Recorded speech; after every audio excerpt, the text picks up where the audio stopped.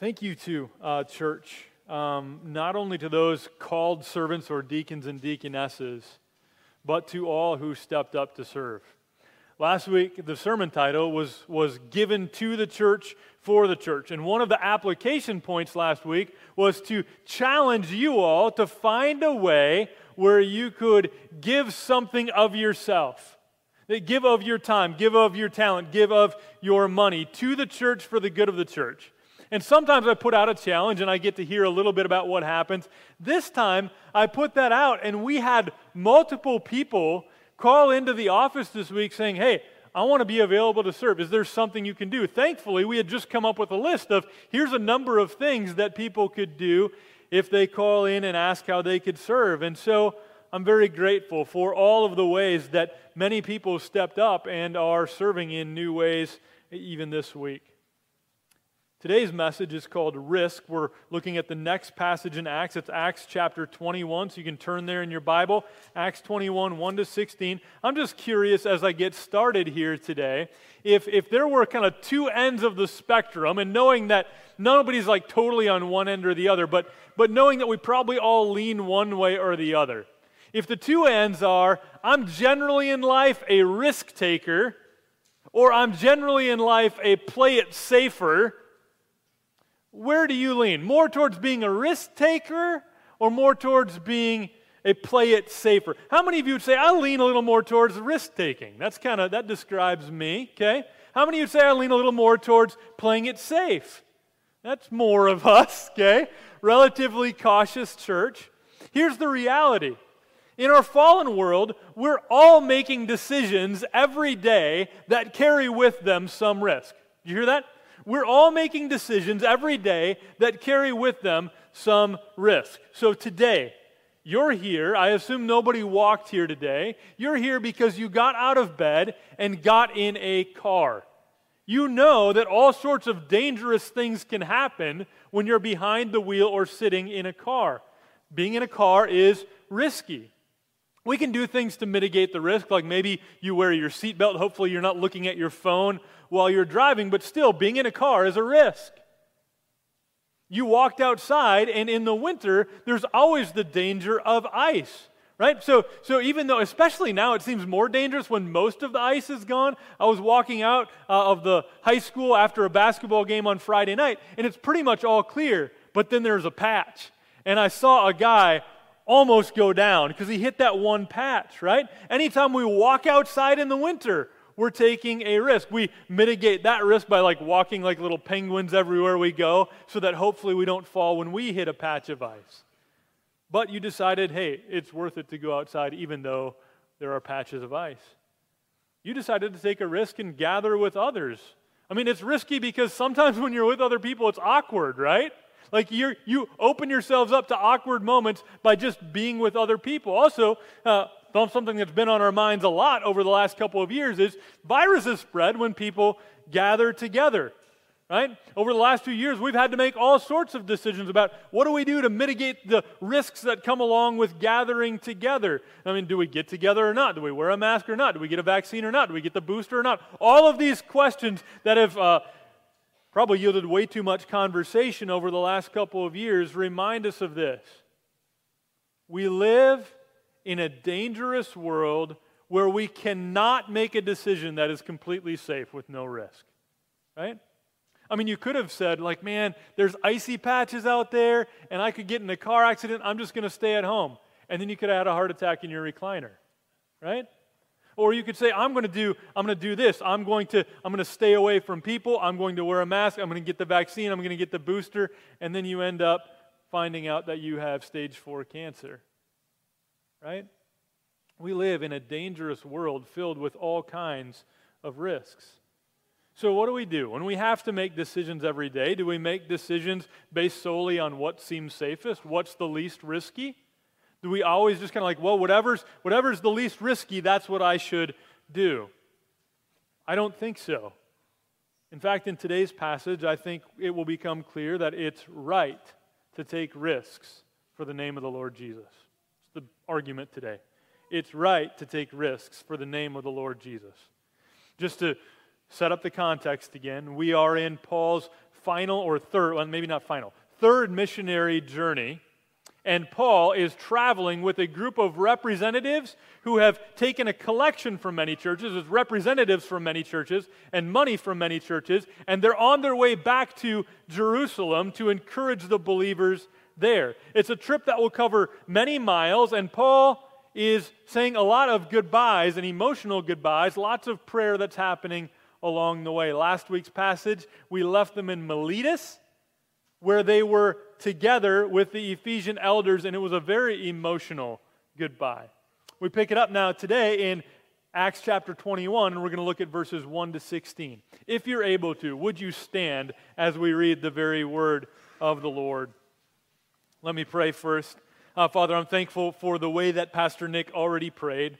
And so I just echo that prayer, that even now, as your word is open before us and that it's open before me, that you would cause me not to speak anything that would not be in accordance with what your word has to say, that through our little time together in this, you would help us to not only understand your word more clearly, but to believe it and allow your Holy Spirit to work in us in such a way that we are transformed and molded by your word for your glory in Jesus' name. Amen. Acts chapter 21, verses 1 to 16. This is the word of the Lord. And when he had parted from them and set sail, we came by a straight course to Kos, and the next day to Rhodes, and from there to Patara. And having found a ship crossing to Phoenicia, we went aboard and set sail. When we had come in sight of Cyprus, leaving it on the left, we sailed to Syria and landed at Tyre, for there the ship was to unload its cargo. And having sought out the disciples, we stayed there for 7 days. And through the Spirit, they were telling Paul not to go on to Jerusalem. When our days there were ended, we departed and went on our journey, and they all, with wives and children, accompanied us until we were outside the city, and kneeling down on the beach, we prayed and said farewell to one another. Then we went on board the ship, and they returned home. When we had finished the voyage from Tyre, we arrived at Ptolemais, and we greeted the brothers and stayed with them for 1 day. On the next day, we departed and came to Caesarea. And we entered the house of Philip, the evangelist, who was one of the 7, and stayed with him. He had 4 unmarried daughters who prophesied. While we were staying for many days, a prophet named Agabus came down from Judea. And coming to us, he took Paul's belt and bound his own feet and hands and said, "Thus says the Holy Spirit, this is how the Jews at Jerusalem will bind the man who owns this belt and deliver him into the hands of the Gentiles." When we heard this, we and the people there urged him not to go up to Jerusalem. Then Paul answered, "What are you doing, weeping and breaking my heart? For I am ready not only to be imprisoned, but even to die in Jerusalem for the name of the Lord Jesus." And since he would not be persuaded, we ceased and said, "Let the will of the Lord be done."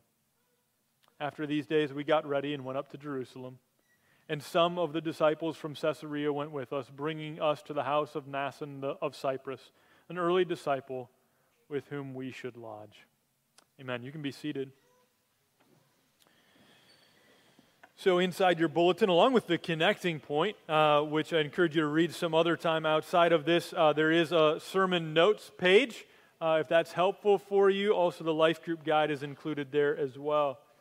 Remember, we left off at the end of chapter 20. That's one of my favorite passages of Scripture that we were in last week. Powerful, as Paul says goodbye to the Ephesian elders and charges them. And there was a lot of kneeling, praying, weeping, kissing, hugging, and he knew he would never see them again. Now, from there, they make some quick day trips. As we open chapter 21, we make some quick day trips. They're kind of like the west side of what is modern-day Turkey. And they're on their way to Jerusalem, which is quite a ways away. But it starts out with these little day trips. They would kind of travel for a day along the coast, go into a port, stay there for the night, do the next thing the next day. But we get to verse 2 here in chapter 21, and it says this. It says, "And having found a ship crossing to Phoenicia, we went aboard and set sail. At some point, they've got to make a long leg of the journey, and there in verse 2, we hear of them doing it. It says, when we had come in sight of Cyprus, in verse 3, leaving it on the left, we sailed to Syria and landed at Tyre, for there the ship was to unload its cargo. So there on the map, what you can maybe see is Miletus is where they left off at the end of chapter 20, and they're going across the Mediterranean Sea all the way to Tyre. That's a 400-mile journey by sea that they were taking. A journey by sea in any day is risky. Not only are there the natural elements that make it risky, kind of like traveling in a car today, but also piracy was a very real threat on the open sea in those days as well. It's a long and dangerous journey. 400 miles, like in Iowa, we don't know all that much about sailing in Iowa, right? So I just I wonder how long is a 400-mile voyage? So I just checked this out. Like if you're getting on a ship in New York City and you traveled south from New York City, you went around New Jersey, past Delaware and Maryland and Virginia, 400 miles would land you somewhere about halfway down the coast of the state of North Carolina. That's a pretty long journey that Paul and all of these representatives were taking. But God delivers them safely to Tyre, and we're told that they are going to stay there for 7 days. That's in verse 4. It says, and having sought out the disciples, we stayed there for 7 days. And then this interesting line at the end of verse 4. And through the Spirit, they were telling Paul not to go on to Jerusalem. This is interesting. There's fellow disciples who love Paul and love the gospel of Jesus Christ, want to see it advance, but they're telling Paul and his companions, don't go to Jerusalem. Driven by the Holy Spirit, they say, to say this. Well, here's the problem. You might just read that like, oh, okay. But do you remember what we saw in chapter 20? Go back to chapter 20. Just flip back one page in your Bible or whatever you do on your phone to get back to that. Acts chapter 20, verse 22. Here's what Paul says. And now, behold, I am going to Jerusalem. And listen to the language Paul uses. Constrained by the Spirit. Constrained by the Spirit. He can't help it, right? The Spirit is clearly leading Paul to go to Jerusalem, not knowing what will happen to me there, except that the Holy Spirit testifies to me in every city that imprisonment and afflictions await me. So here's the problem. Now, by the Spirit, these people are telling Paul, don't go to Jerusalem. Paul was just clearly told by the Spirit, go to Jerusalem. Is the Holy Spirit giving conflicting messages to Paul and to these people? I don't think so. I think what's most likely happening is that the Holy Spirit is telling these people the same way he's telling Paul what's going to happen to Paul if he goes to Jerusalem. What's going to happen to Paul if he goes to Jerusalem? Imprisonment and afflictions await him. And so their conclusion from hearing that from the Holy Spirit is, well, don't go. Like if you know you're walking into affliction and imprisonment, well, don't go there, right? That's their suggestion. That's what they're pleading with Paul to do there in verse 4. But if you just notice, you remember here, Luke is using the first person plural because he's with them. He's one of the representatives with them. So when he says in verse 5, when our days there were ended, we departed and went on our journey. Okay? So these people say, by the Spirit, don't go. And what do they do in the very next verse? They go. Okay? Spent 7 days there. That's enough time. Let's keep going. Remember, they wanted to get to Jerusalem in time for the day of Pentecost. Paul is constrained by the Holy Spirit. They go, lots more farewells, kneeling, praying together, probably emotional as well. So the longest part of their journey is done. They've made the 400-mile journey by sea all the way from Miletus over to Tyre, but they're not there to Jerusalem yet.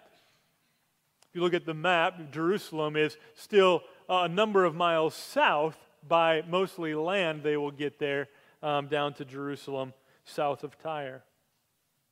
So they've taken a risk, a voyage by sea to Tyre. But now they're going to take a risk by sea and by land to Caesarea and Jerusalem.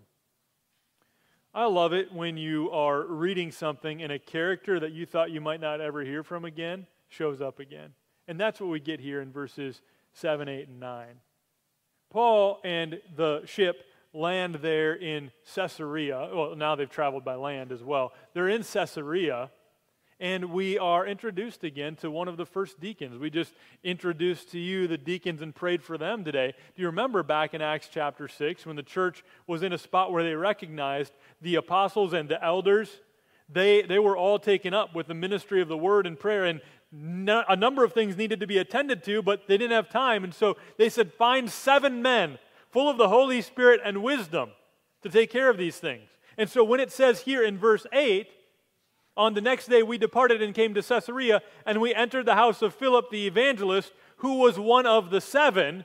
That's what they're referring to. He's one of the first 7 deacons in the church. He's one of the 7, and they stayed with him. He now lives about 60 miles north of Jerusalem in Caesarea.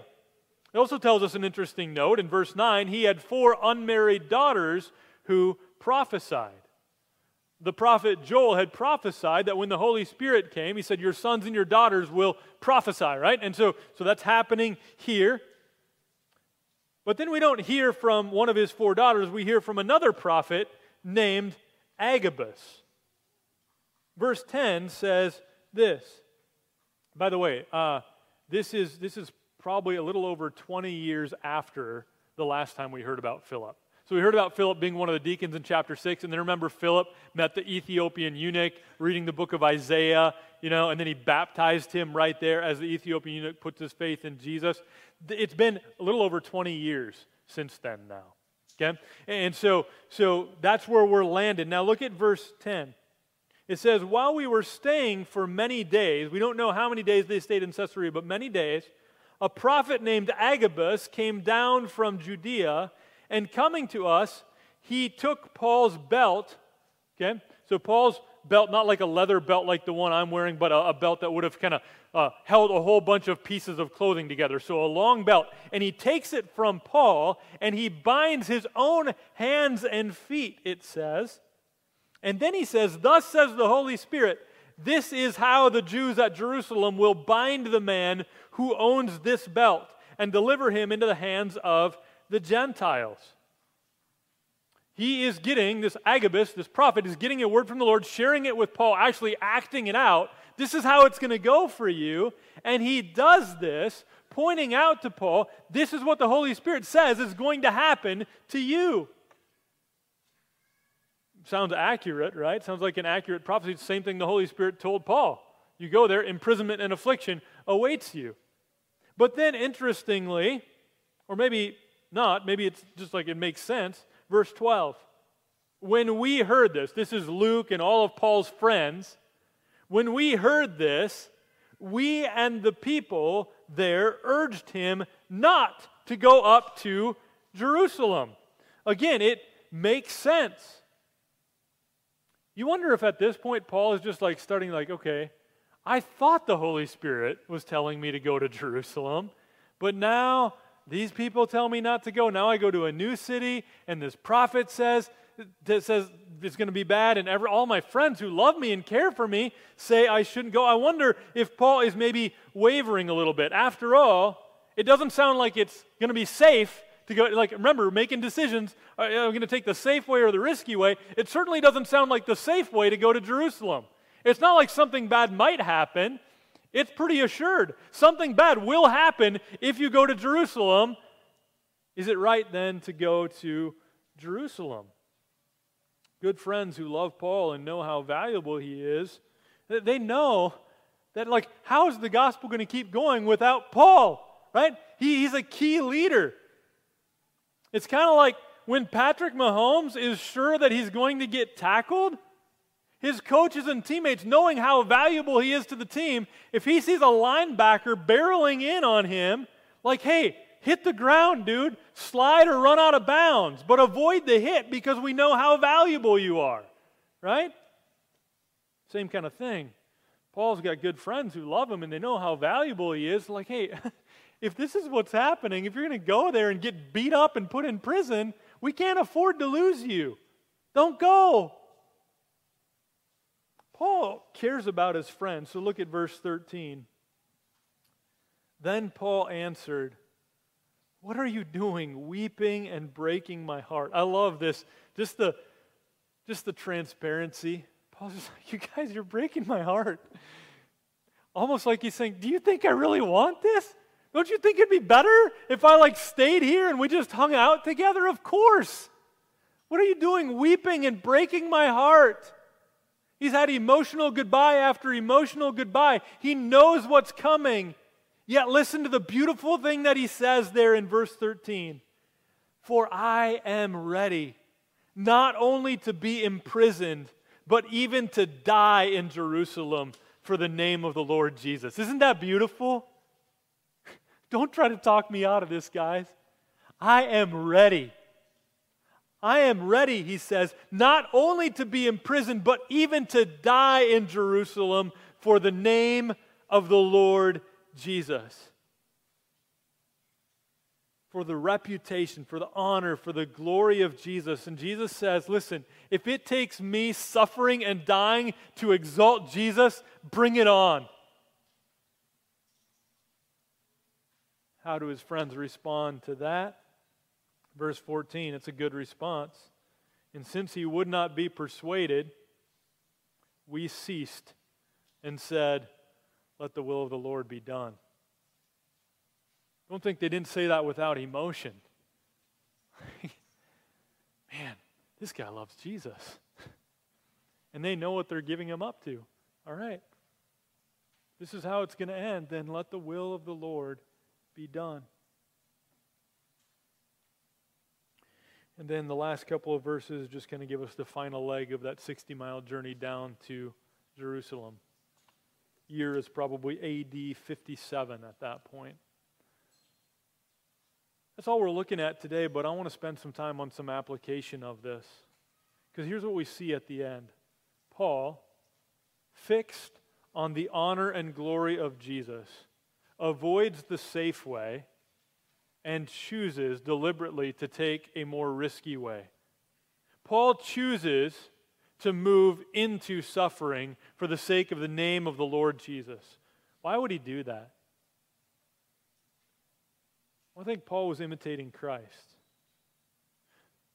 As I was studying this week and looking at Paul, his friends trying to talk him out of going to Jerusalem to face suffering and potential death, that reminded me of a time in the Gospels. Maybe you know what I'm thinking about. In Matthew chapter 16, remember how Peter often says things where kind of like you shake your head like, "Oh man, Peter, why'd you open your mouth again?" But sometimes Peter gets it right.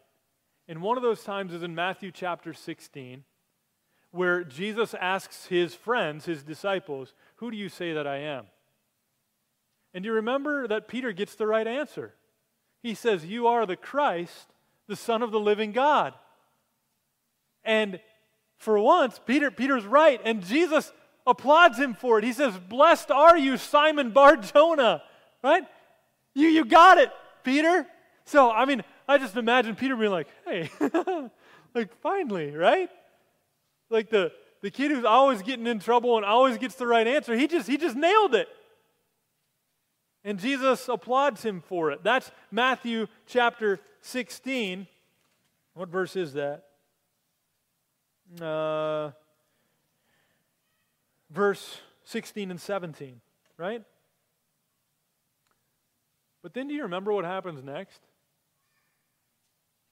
In my Bible, you got to flip the page, but it's not very far. That's verses 16 and 17. In verse 21, it says this: "From that time, Jesus began to show his disciples that he must go to Jerusalem and suffer many things from the elders and chief priests and scribes and be killed, and on the third day be raised." Jesus' message to his friends is, I'm going to Jerusalem, and I'm going to suffer, and I'm going to die. Sounds a lot like what Paul is telling his friends. And then here goes Peter again. Verse 22, "And Peter took him aside and began to rebuke him, saying, 'Far be it from you, Lord, this shall never happen to you. Peter's trying to talk him out of it. Peter loves the Lord. He can't imagine that the Christ, the Son of the living God, is going to be put to death. And so he pleads with him, no, far be it from you, Lord. This will never happen to you. He's got his sword ready. If I got to cut off an ear, I'm going to cut off an ear. Let's do this, right? He's going to protect him. But he turned and said to Peter, "Get behind me, Satan."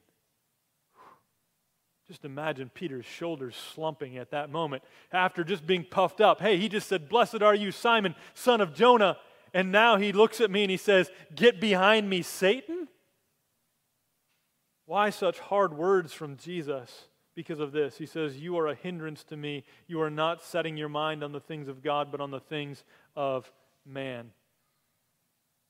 And then he continues, "If anyone would come after me, let him deny himself and take up his cross and follow me. For whoever would save his life will lose it, but whoever loses his life for my sake will find it." I bought a Bible that doesn't have all the headings right in the middle. Mine puts them all over to the side. I did that on purpose because sometimes those headings get in the way, like, oh, this is a separate thing. All this runs together. Peter confessing Jesus is the Christ.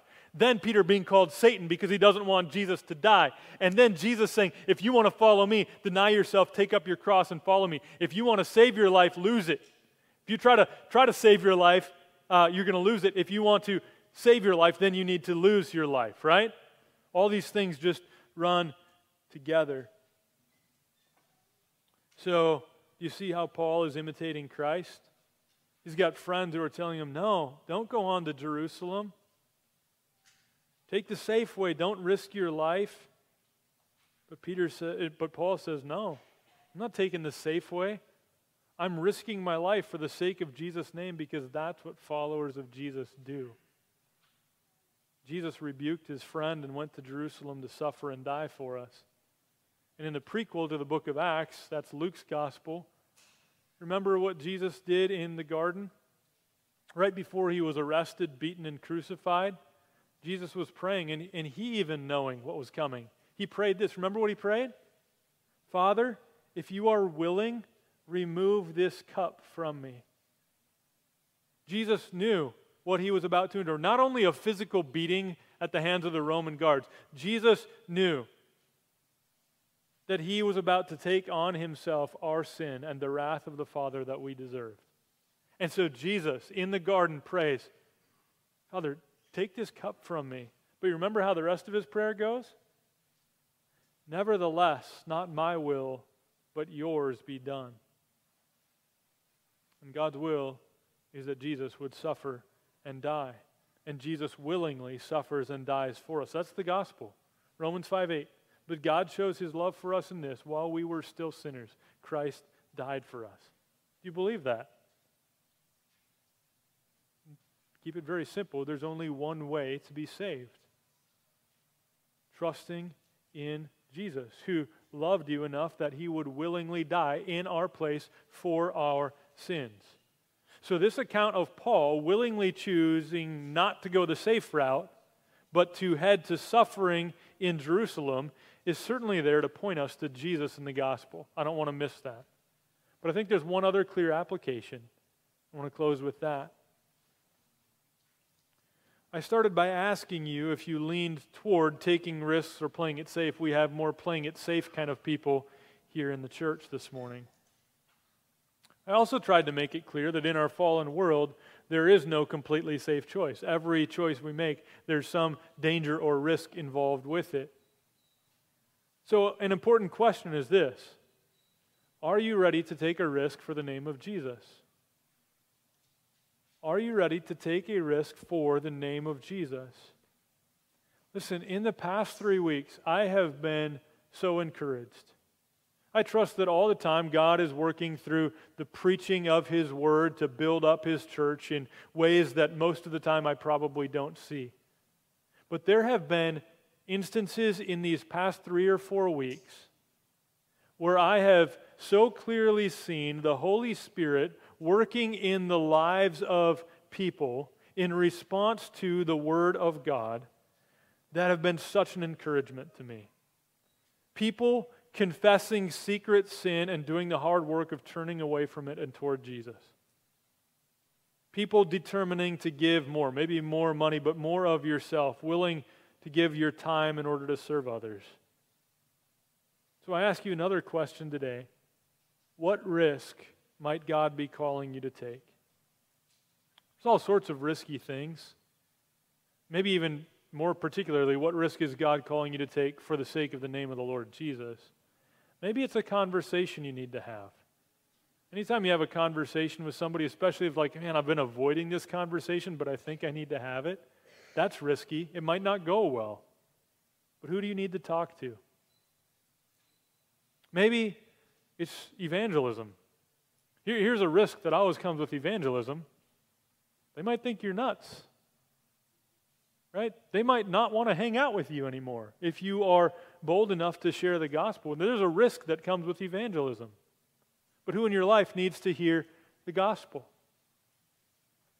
What about forgiveness? Well, this one's tough.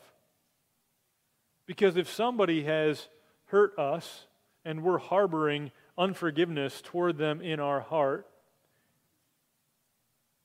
and we forgive them, yeah, there's freedom, but we might get hurt again. It's risky. Who in your life needs you to forgive them? Maybe your risk is like a new job. Maybe it's like, I don't know if it'll work out. Like, I feel safe and secure here, but maybe God's calling me to something totally different. It's risky, but if God's calling you to do it, maybe you should.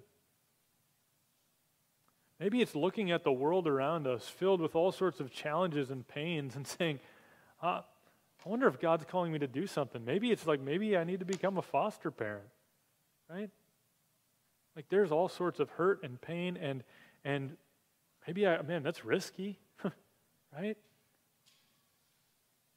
But who's going to do it? Maybe that's what God's calling you to. So that's just examples. Don't like, hey, you have to choose one of those options. You don't have to choose any of them. I'm just wondering and trust that the Holy Spirit will help apply this to you. Is there a risk I need to take for the sake of the name of Jesus? Here's maybe some, like a foundation to put under that. Here's just, I think, a general truth. When we know we're secure, we take risks. You think that's true? When we know we're secure, we take risks. We're more willing to take risks when we know that everything's going to be all right in the end. I think that's what Paul was doing here. Think about this. Like it's sledding season right now, right? I'm thinking of a little kid who hasn't done much sledding. And they stand at the top of a hill, and right now there's like this nice crusty coat of like ice and stuff on the hill, and they see kids flying down the hill. And they see trees down at the bottom of the hill. And the kids got really big eyes. Like, that looks a little too risky for me. But what happens if Dad says, hey, bud, would you be okay going down the hill if I got on the sled with you?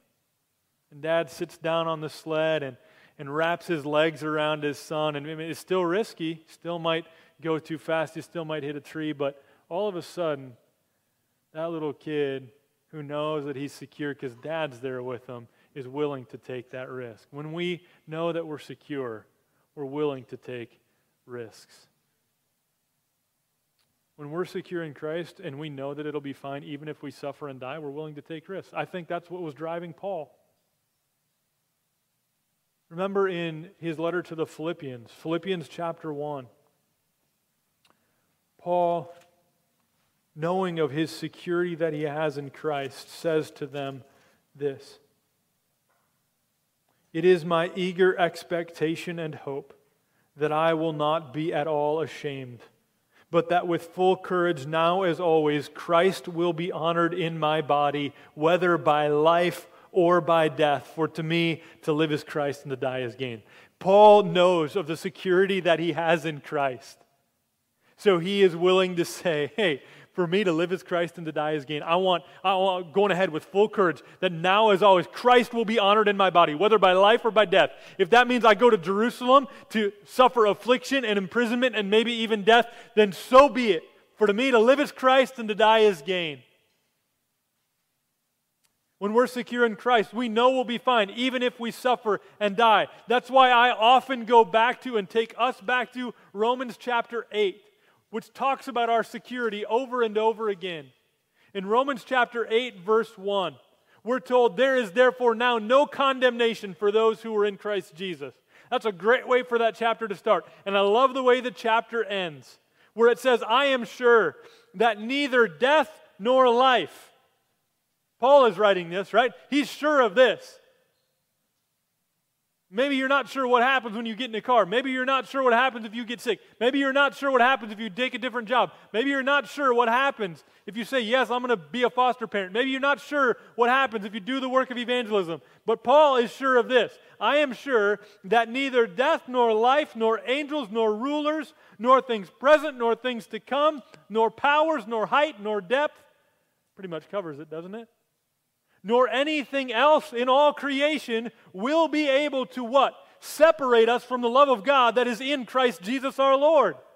Paul, having that kind of security that is not just offered to him because he's an apostle, but that kind of security that's offered to all of us who are in Christ, right? There's nothing that can separate us from the love of God that is in Christ Jesus our Lord. When we are secure in Christ, when we know that we're loved by Him and nothing can separate us from His love, then we can take risks for the honor of His name. So, it'd be fitting for us to close by singing of His love for us. Be reminded of that. So we'll do that in a second, but let's pray. God, thank You that Jesus willingly gave up His life for us, dying for our sins in order that we might become secure. I pray that this hope, as it did for Paul and so many others throughout church history, would give us confidence to choose to take risks for the honor of Your name. Thank You that we can do that because of the security that we have. The promise, the truth in Your word that nothing can separate us from Your great love, from the deep, deep love of Jesus. It's all we need and trust. And so we're thankful for that love, and I pray that You would make us even more thankful as we sing this song, and that You would use the security that we have in Christ to compel and propel us out into a week in which we take risks for the sake of His name. In Jesus' name we pray. Amen.